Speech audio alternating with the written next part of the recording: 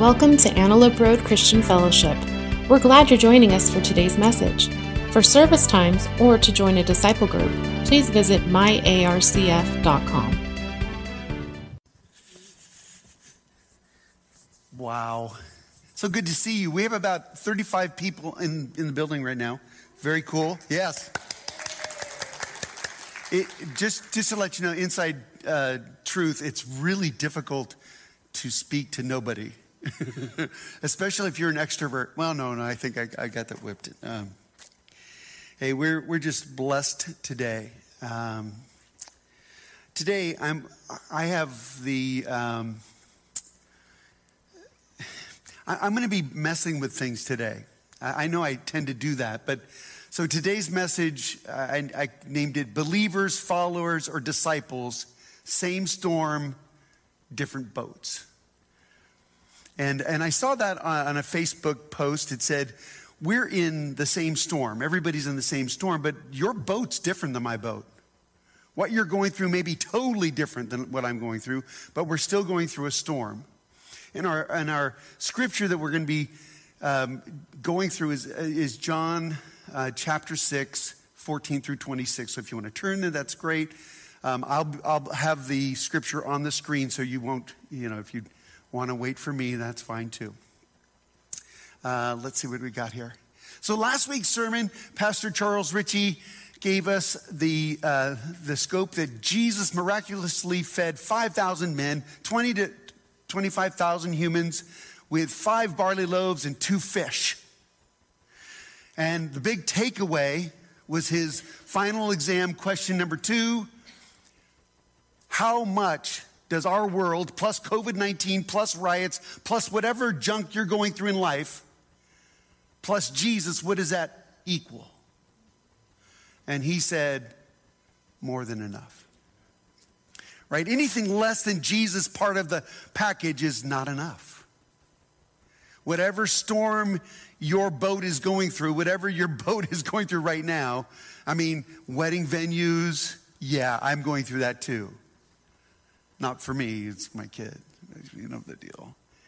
Right? The things you go through that aren't working like they should yet. Yeah, is Jesus enough? So my question to you is, what happens when Jesus is more than enough isn't enough? What happens when the Jesus being enough just doesn't seem like that's enough? We're going to continue in John chapter 6. We're going to see that people reacted to Jesus' miraculous signs differently. So just as a background, the time frame is right before Passover, right? So this is they're not in Passover yet, but right before Passover. And if you remember, Passover's one of their major 3 feasts. Passover refers to the blood of the lamb over the doorpost, and the angel of the Lord passing over. That's huge. So that we're not there. We're not quite there yet. But what was the thing that they needed to do before Passover? You're right. They needed to clean all the leaven out. Right? That was one of the prescriptions, is they had to take all of the leaven out of the houses. And what we see and Jesus actually speaks about leaven is being false teaching or wrong perspectives, really rooted in pride. Like, as soon as I don't need God to tell me what to do, I'm eventually going to have some leaven in my life. I'm eventually going to be doing or saying or acting in a certain way where I don't need God's input. Anybody ever live that way? Oh, just me. Yeah. There's times where I lose consciousness spiritually, and all of a sudden I'm doing my own thing, and I step back and go, what just happened? So the cleaning out of leaven should be something we do at least once a year, but actually the Holy Spirit does that in our lives regularly. So this message is for us in the building, those of you online, and especially for me. So let's take a look at this. So this is John chapter 6, starting at verse 14. After the people saw the sign, now the sign was the feeding of the 5,000. After they saw the sign Jesus performed, they began to say, surely this is the prophet who is come into the world. Now, all of you know what is being referred to, right? All of the people said that Jesus was the prophet that was supposed to come into the world. And we all know what the reference point is there, right? So I put it in there. Oh, what happened? Part of my thing went bye-bye. Deuteronomy 18:15 is actually Moses speaking to the people of Israel saying, there will be a prophet. Oh, there it came. Oh, that's funny. Up there it's not. Okay. Excuse me. The Lord your God will raise up for you a prophet like me from among you, from your fellow Israelites. You must listen to him. So the people of the crowd, after they saw the feeding of the 5,000, they said, oh, this is the promised one. That sounds really promising. But that sounds very cool, right? All of a sudden their eyes are open to a truth. And they're referencing this scripture. Very simple. There's a guy coming, and what's the command? Listen to him. Yeah, right. Let's see how they do with that. And so this is Jesus in verse 15. Jesus, knowing that they intended to come and make him king by force, withdrew again to a mountain by himself. They don't seem to get the full picture of the promised one, right? Because they had a design on Jesus that wasn't part of the script. So this is what Jesus did. When evening came, his disciples went down to the lake where they got into a boat and they set off across the lake for Capernaum. By now it was dark and Jesus had not yet joined them. So in the process, the crowd is getting all excited. They want to go snatch Jesus and make him the king. And the disciples, we're going to see it in in Matthew, it actually says it a little bit differently. But basically the disciples are going down to the lake, right? Now, so this is what it seems, some of it looks good.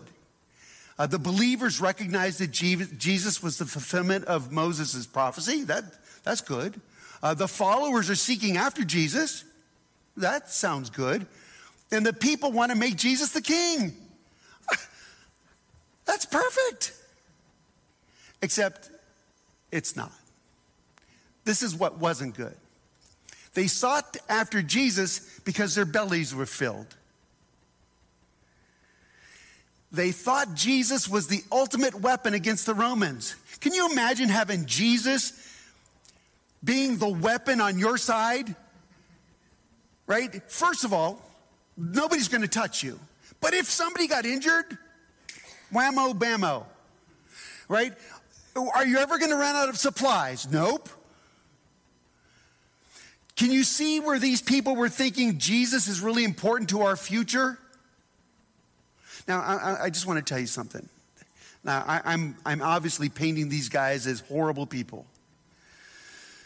But truly, they're no different than anybody else here in the room. And I'll say it this way. It all depends on how you were taught. See, they were taught as young children to expect a prophet that was going to lead them to be victorious in this world. So they had been raised with this expectation. So when they saw Jesus, they saw the pressure that the Romans had put upon them. They were looking for a savior physically here on the earth. So they were putting 2 and 2 together, and their math came up to that. They wanted Jesus to be a pawn, not a king. That's a chess metaphor if you like chess. Want him to be a pawn, not a king. Can I tell you, those things might be leaven material in you. Now, obviously, we're not as bad as the Jews back then. Obviously, we're so much smarter, evolved, schooled, trained. All of those little things where, am I seeking after Jesus because I feel good right now? Am I seeking after Jesus because I get fellowship? I get support. I get good words. I get affirmations. Am I seeking after Jesus because, man, he's going to keep me out of hell? He's going to be my deliverer today? Am I seeking after Jesus because I like to make him in my own image? Because that's what they were doing. While recognizing Jesus as the prophet from God, they didn't want to listen to and obey him. They wanted the prophet of God to be something that they could use as a tool. They may have been believers or followers, but they weren't disciples. So here's the thing. Those of you who have been around the church for a long time, you're going to hear words that you're not going to like the way I'm using them. But those of you who don't know anything about Jesus, that don't know anything about the church, let me explain something. Over the last 45 years that I've been a Christian, words come and go. And sometimes it's really like, this is the word, everybody's this. And then all of a sudden they go, no, that doesn't look good.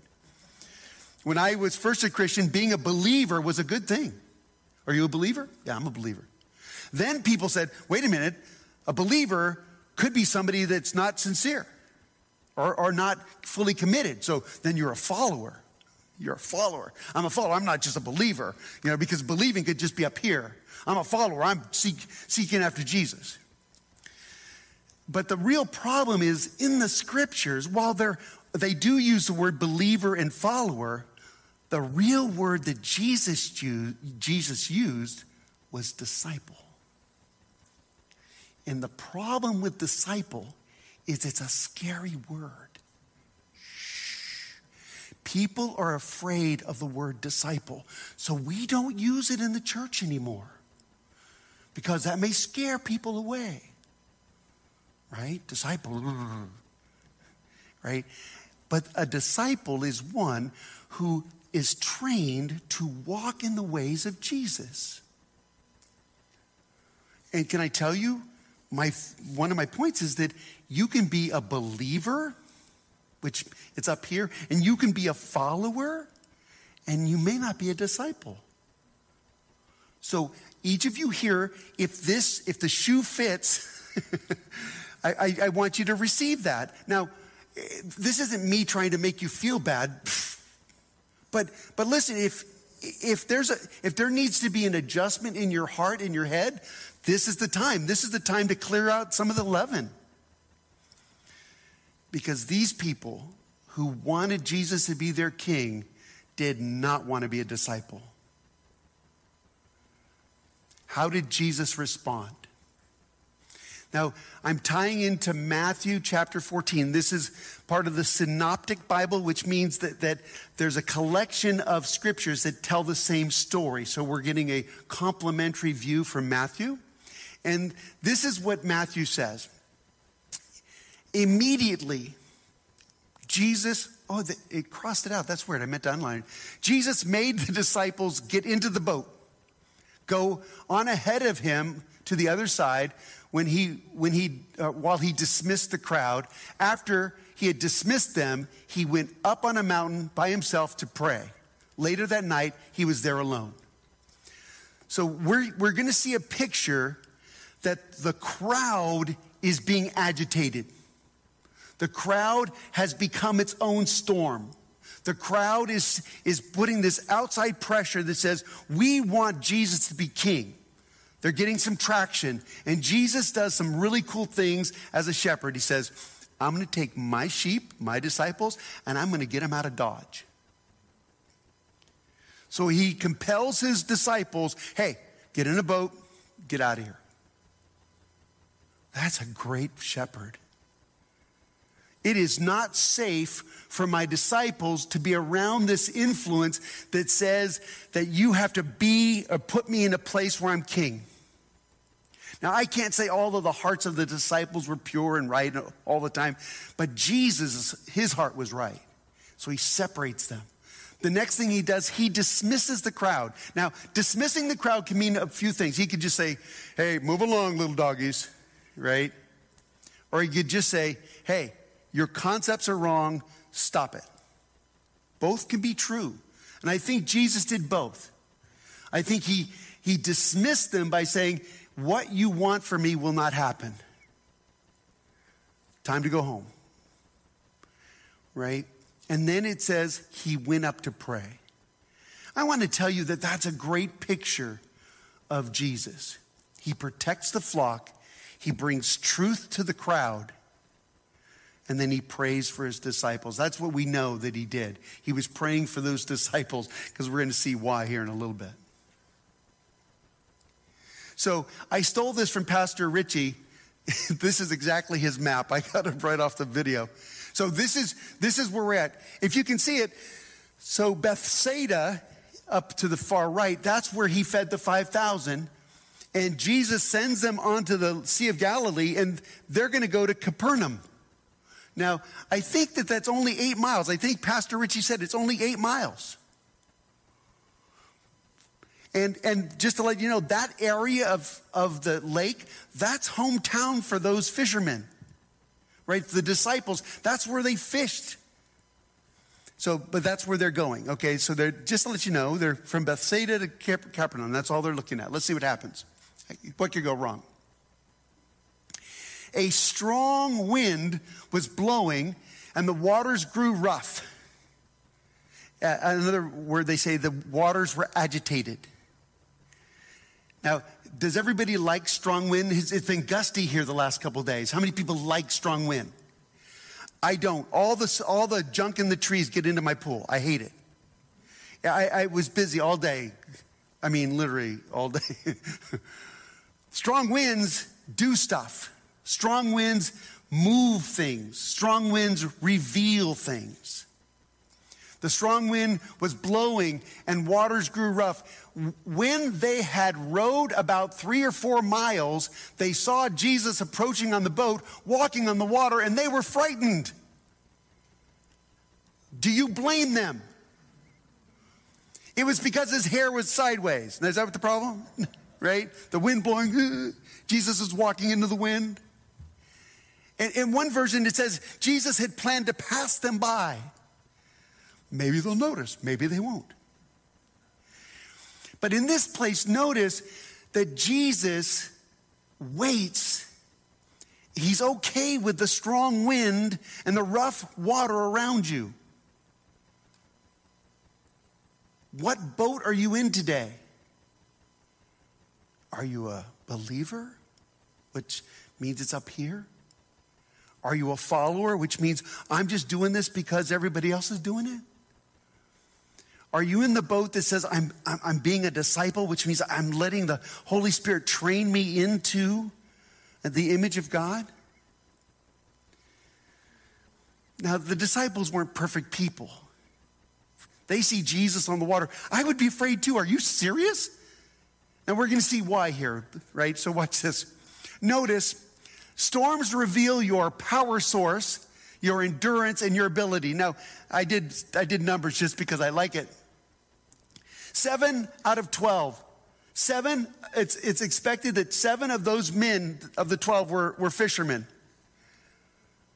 How did their power do for them? How did those 7 experienced fishermen do with this gale, with this wind that they had often at night fishing?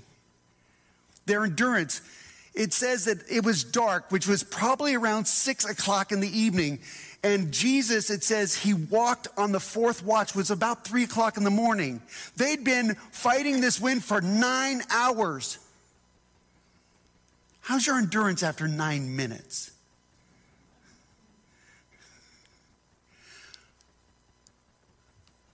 I can't read the end of a long post on, I'm sorry, swipe. What is your ability? 3 to 4 miles. 9 hours. 3 to 4 miles. See, strong wind. Check each of that. What's your power source? What's your endurance like? What's your ability? I don't think any of us would have been any different, probably a lot worse than those disciples. I would have been exhausted. I would have been discouraged. I would have said, you know what, maybe it's just better to let it blow us back to shore.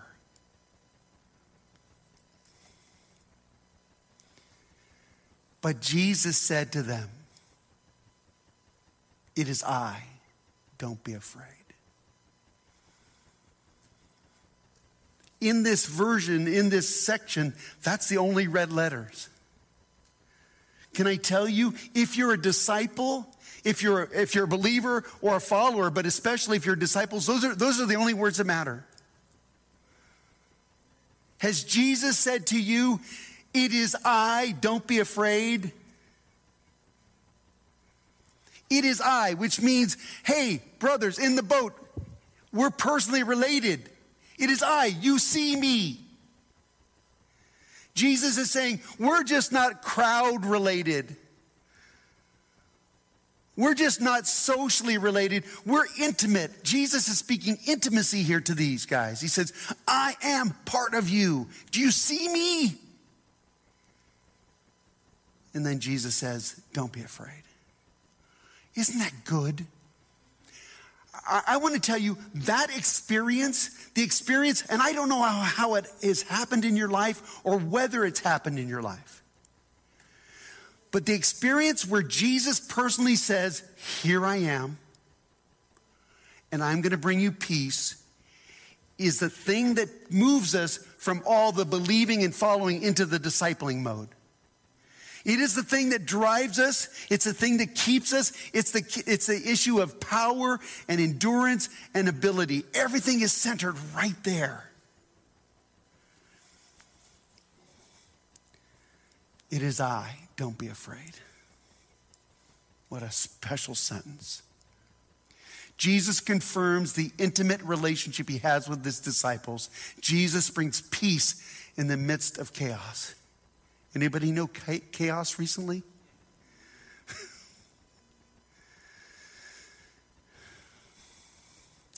Matthew 14 goes on, it says, but Jesus, so this is a corresponding verse. But Jesus immediately said to them, take courage, it is I. Don't be afraid. Same statement. Lord, no, this watch what Peter does. Peter, what a scoundrel. No. Peter says, Lord, if it's you, tell me to come to you on the water. What is Peter thinking? What is Peter thinking? He's watching Jesus walking on water. He said, wait a minute. I just watched you feed 5,000 people. Your miracle became our miracle. Can this miracle become mine too? Can I share in this miracle? What could he say? No. Jesus says, come. Then Peter got out of the boat, walked on the water, and came toward Jesus. But when he saw the wind, he was afraid and began to sink, cried out, Lord, save me. Immediately, Jesus reaches out his hand and caught him. You have little faith. He said, why did you doubt? Can I tell you, each one of you, if you're honest, have had experiences just like that. Where we get spurred to make this step of faith and we go, woo, we start freaking out. And God goes, I got you. Snatch. That's exactly how we grow. There's no embarrassment here with Peter. Jesus isn't shaming him. He says, oh, Peter, you're so close, you dog. You are so close. Oh, man, we could have walked all the way together. Oh, wouldn't that be cool? Look at the stories we would have told. Peter literally takes further steps in his faith walk with Jesus. Peter enters into Jesus' miracle. See, believers don't enter into the miracles of God. Followers don't enter into the miracles of God. Disciples enter into the miracles of Jesus. Disciples, those who have committed to follow those who committed to hear and obey.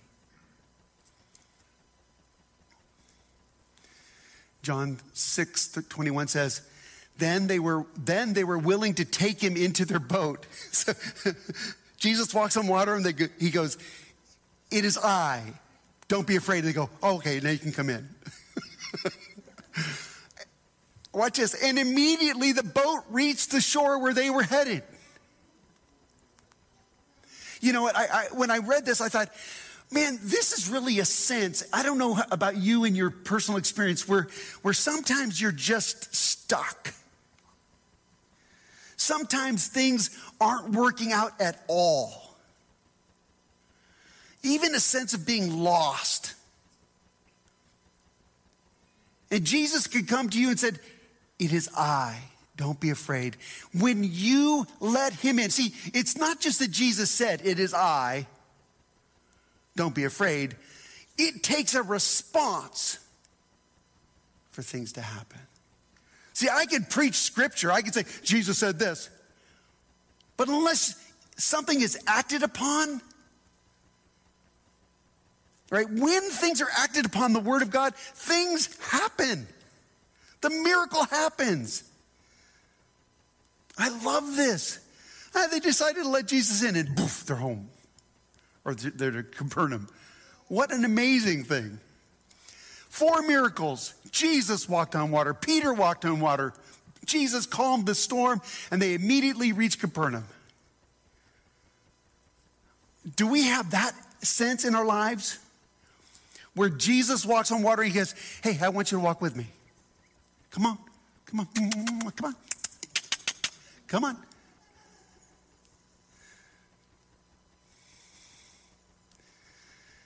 Do we trust that when Jesus goes, he'll calm the storm? Do we realize that when Jesus is in our boat, we'll get to where we're supposed to be? Yes. Preach. Thank you. Matthew 14:32 says this. And when they climbed into the boat, the wind died down. Then those who were with him, were in the boat, worshiped him, saying, truly, you are the Son of God. Listen, I don't know what stage of life you are, your kids are at, people you know. But the way that I'm trying to express the differentiation between a believer is one that has it up here but nowhere else. A follower is one who just acts because that's all they know, but there's nothing truly alive down here that's causing them to give their lives to Jesus fully. So I want to be really careful about words. True disciples worship. True disciples say, truly, you are the Son of God. I'm not saying that others don't sing songs. Worship has the attitude of bowing down to the sovereign. And we only do that as disciples. Worshiping Jesus as the Son of God is the appropriate response of disciples. The next day, the crowd. Remember the crowd? Remember what the crowd was like? Remember the crowd that came from the feeding of the 5,000? Right? They wanted to make Jesus their pawn. They wanted him to be the special weapon that would destroy Rome. They wanted him to be their ace in the hole. The crowd that had stayed on the opposite shore of the lake realized that the one and only boat that had been there and that Jesus had not entered it with his disciples, but that they had gone away alone.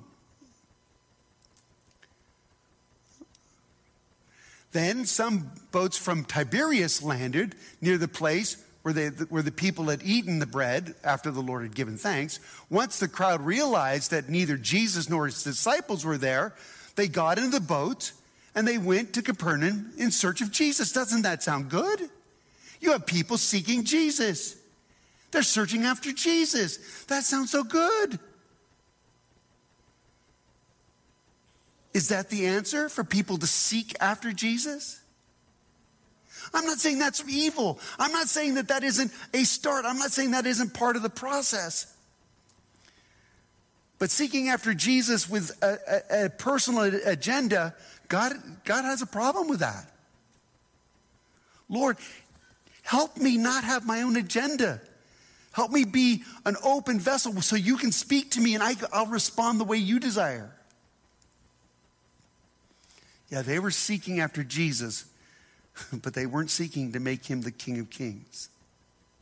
They weren't looking to be disciples. When they found him on the other side of the lake, they asked him, Rabbi, teacher, right? Rabbi, how'd you get here? When did you get here? Jesus answered, very truly I tell you, you are looking for me not because you saw the signs I performed, but because you ate the loaves and had your fill. Lord, keep us away from just being satisfied with good things. Listen, it's not wrong to have good things. We should be blessed people. Please understand that. But being blessed isn't what the end result is. Jesus exposes those who are following after him but are not disciples. Can I tell you today that's what God will do, whether I ask him to do it or not, whether you ask him to do it or not. The Holy Spirit will expose in you whether you're a disciple or not.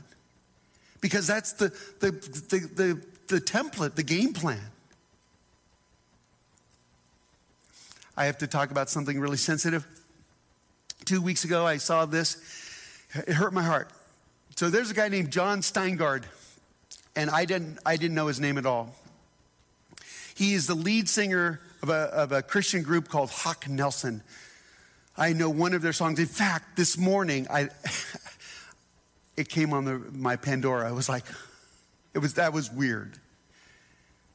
My kids listened to Hawk Nelson 10, 15 years ago. It was a big thing. Here's some quotes from probably a 9-page treatise that he put on Instagram. I no longer believe in God. I grew up in the church. Everyone I knew and loved believed in God, Jesus, and the Bible, so I felt it must be true. All of a sudden, my heart's going, ugh. I didn't want to read very much more. In fact, I read a little bit and I got, Conrad said, you got to read the rest of it. I said, okay. He had some questions, some real questions that need to be answered for you and for him. He said, if God is all loving and powerful, why is there evil in the world? I said, talk to Pastor Greg. He'll give you a great answer. If God is loving, why does he send people to hell? Please, once again, talk to Pastor Greg. He has a great answer. Why does Jesus have to die for our sins? I can handle that one. Great questions. Here's this guy that he speaks about being raised in a Christian home. His father is a pastor. He's been in music. He actually turned the band around from a secular band to a Christian band. He had a great run, and he doesn't know the answers to the questions. That grieved me. It grieved me. This is a quote. Once I found I didn't believe that the Bible was the perfect word of God, it didn't take long to realize that I was no longer sure he was there at all. What do you do when the rug is pulled out from under my feet?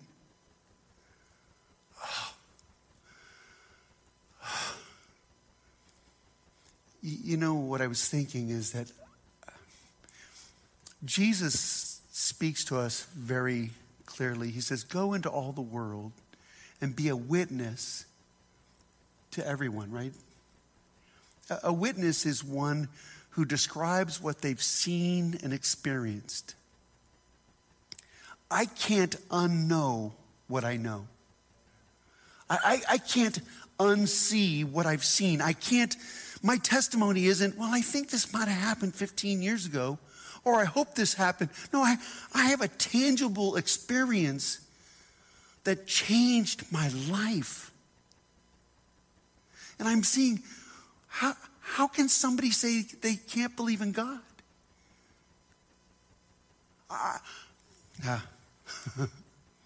This is what he said. He says, this is at the end, he goes, I'm open to the idea that God is there. I'd prefer that if he was.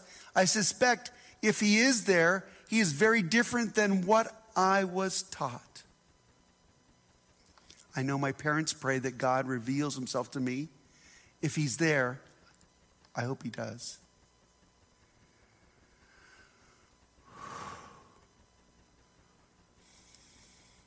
A true disciple couldn't say that they don't believe in God. They can disagree, be angry, bitter, disobedient, or even rebellious. A true disciple is not perfect. A true disciple knows the voice of the master. Listen, I'm not perfect. Never have pretended to be. I've messed up more times than I wish. But I can't deny what he's done in my life. I can't deny. When I heard that, I went, Lord, this guy has never heard your voice. This guy doesn't have the personal experience that the disciples saw, the feeding of the 5,000 and Jesus walking on the water and them entering into that miracle. Once you've entered into the miracle of God, you can't say you didn't.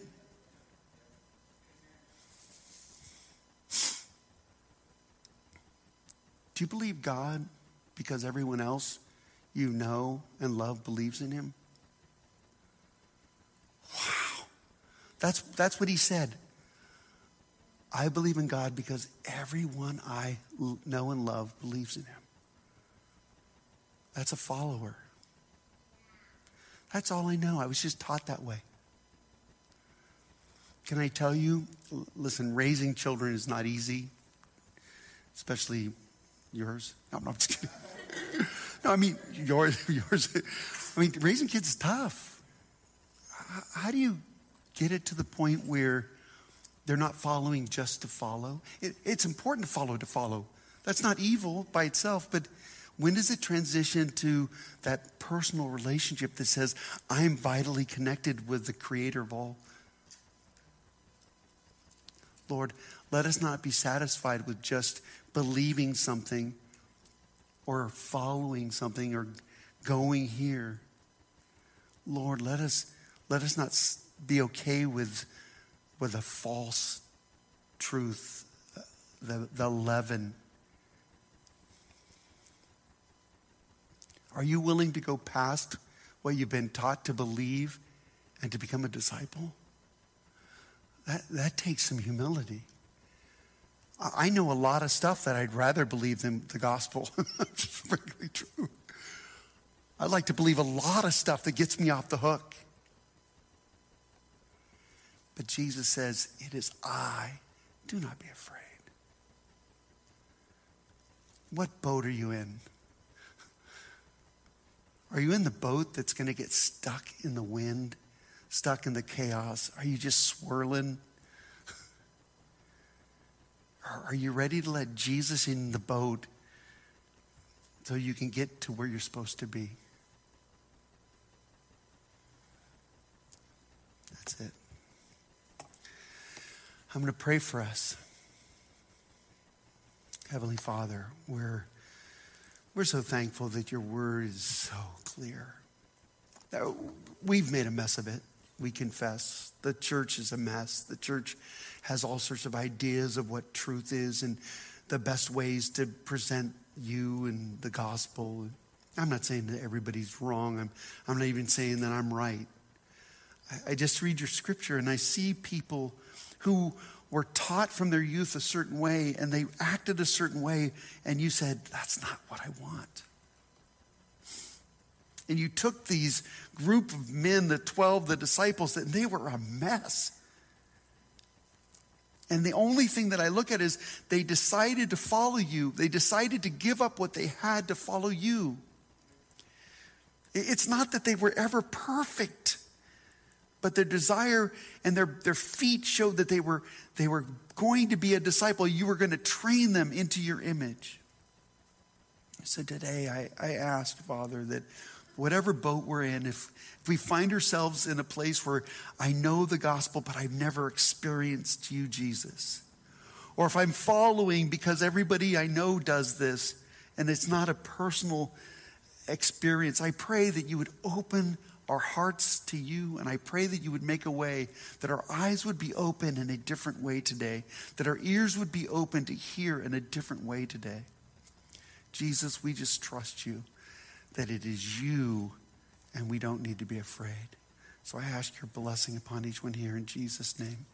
Amen. We're so blessed to have you here today. Amen.